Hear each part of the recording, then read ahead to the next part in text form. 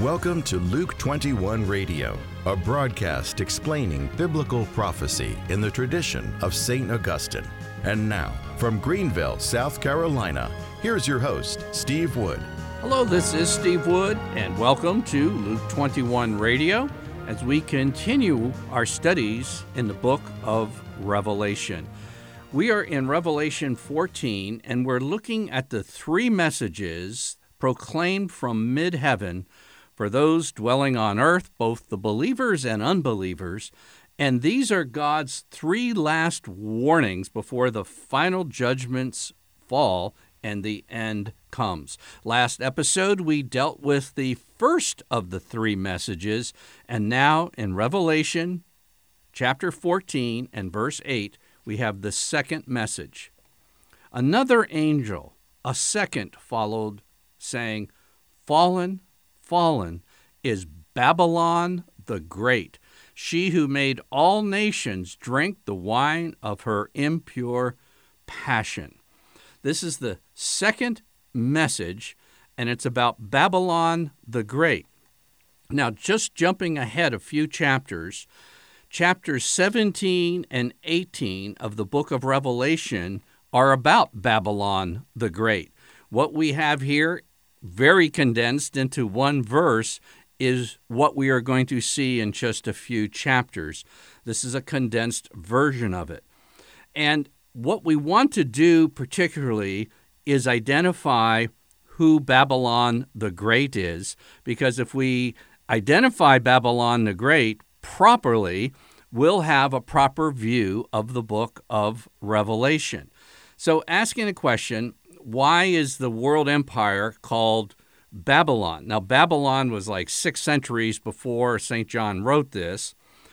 The empire of Rome was in existence when John wrote this. But you should be aware that there are two schools of thought within Catholic biblical scholars in our day.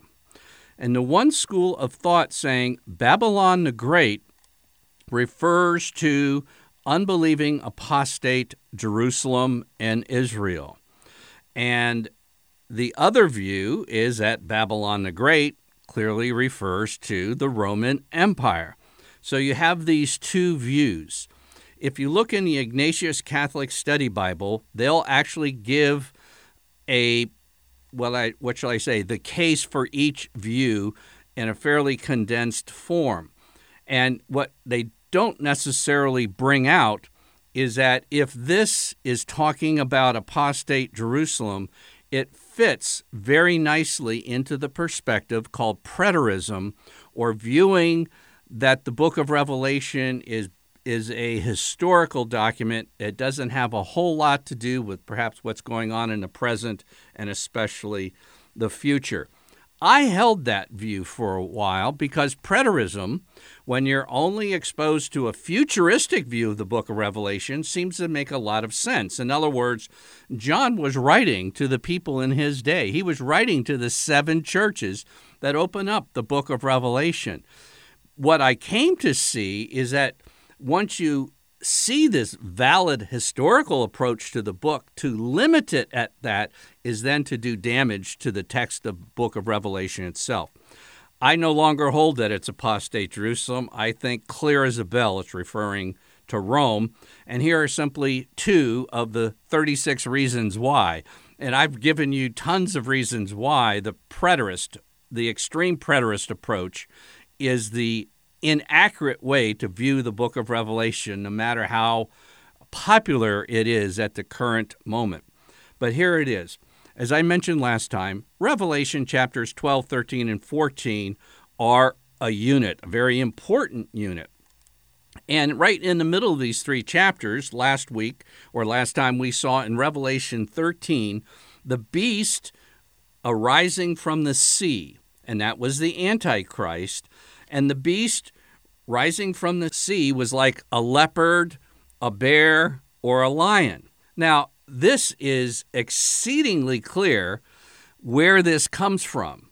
This comes from the book of Daniel, and actually we know what chapter in Daniel it comes from. Chapter 7, the king Belshazzar, king of Babylon, the first of those 4 world empires in the book of Revelation, Daniel had a dream and visions of his head as he lay in bed, and he wrote down the dream. The first beast he saw was like a lion in Revelation 13. The second beast was like a bear in Revelation 13. After that, a leopard, and then finally a 4th beast more terrible than the rest. This is referring to the Roman Empire, and then it speaks of a future little king arise and taking dominion and causing great tribulation for the people of God. This is the Antichrist. But if you turn to Revelation 13, you see the beast rising out of the sea, having all of the characteristics kind of combined into one, and that's who the Antichrist is.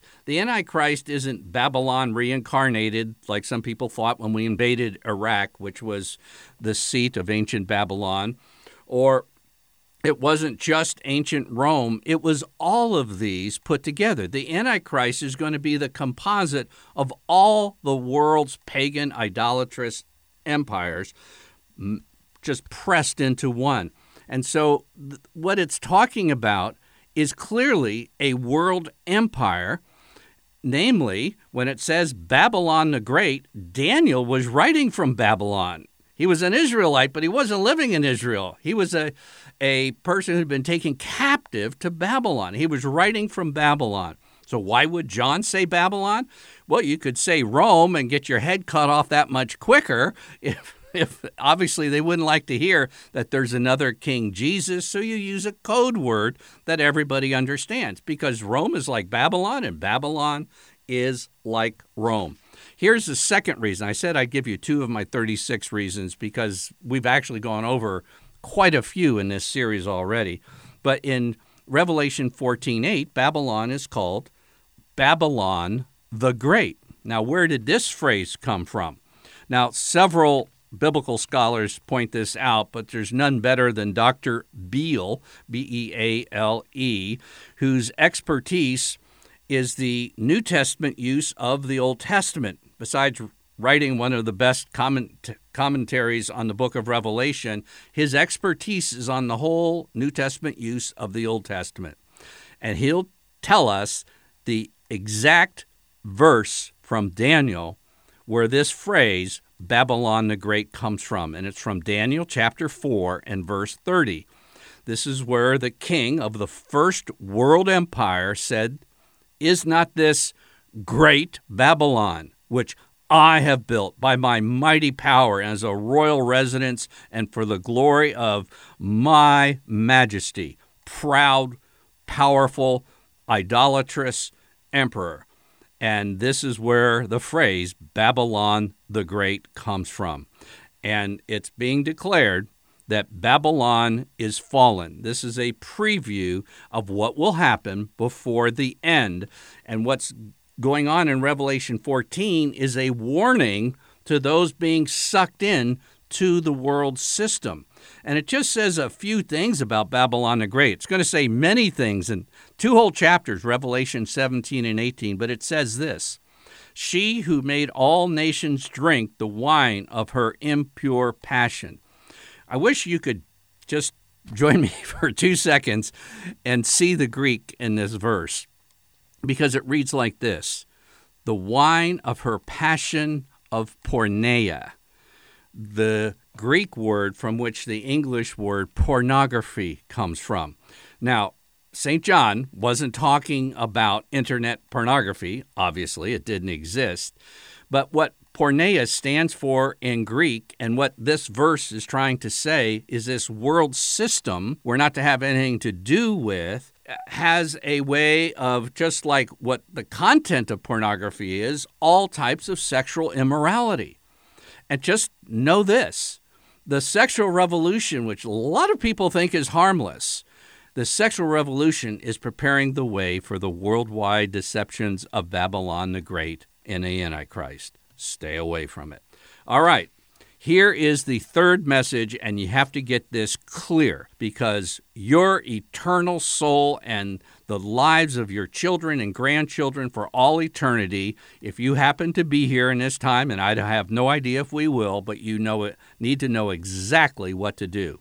Another angel, a third, followed, saying with a loud voice, "If anyone worships the beast and its image, and receives a mark on his forehead or on his hand, he shall also drink the wine of God's wrath, poured unmixed into the cup of his anger. And he shall be tormented with fire and sulfur in the presence of the holy angels and in the presence of the Lamb. And the smoke of their torment goes up forever and ever. They have no rest day or night, these worshippers of the beast and its image, and whoever receives the mark of its name." Here is a call for the endurance of the saints. And this is so, so important. You should not and you cannot worship any man other than Jesus Christ claiming to be God, even if the consequence of refusing to do so is death. Even the loss of your earthly goods, whatever it is, you absolutely cannot take the mark of allegiance to the beast. There is no forgiveness for those who do so. And even if some religious leaders say, "Hey, it's okay, God will forgive you," don't do it. Do not do it. If anyone worships the beast and receives the mark, he is going to be tormented with fire and sulfur in the presence of the holy angels forever and ever, day and night, no rest. And let me be very clear. The wicked, along with the Antichrist and the false prophet, are going to be cast into hell, and they're not annihilated. They're not put out of their existence sometime after death or sometime after a temporary period of suffering. No, it's absolutely intense day and night. There's no days off from hell. It's intense, and it says fire and brimstone. And this comes straight from Genesis chapter 19. It denotes the horrific fire that descended on Sodom and Gomorrah in Genesis 19. That's where that phrase comes from. So let me just say this. Whoever says there's no hell is a liar. And whoever says there's no eternal punishment in hell is either deceived or a deceiver. This is straight from the Navarre Bible, and it says this: "Eternal punishment of the damned and eternal reward of the elect is a dogma of the faith solemnly defined by the magisterium in the Fourth Lateran Council, and there is going to be a perpetual punishment with the devil." Now, Steve, what do you say to those brilliant Catholic experts who are saying there's no eternity of hell? It's kind of popular today.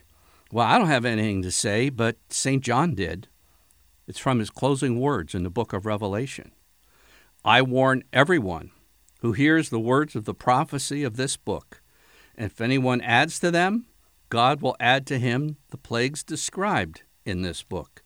If anyone takes away from the words of this book of prophecy, God will take away his share in the tree of life. He who testifies to these things says, 'Surely I am coming soon.' Amen. Come, Lord Jesus." I'm Steve Wood, your host, and you have been listening to episode 110 of Luke 21 Radio.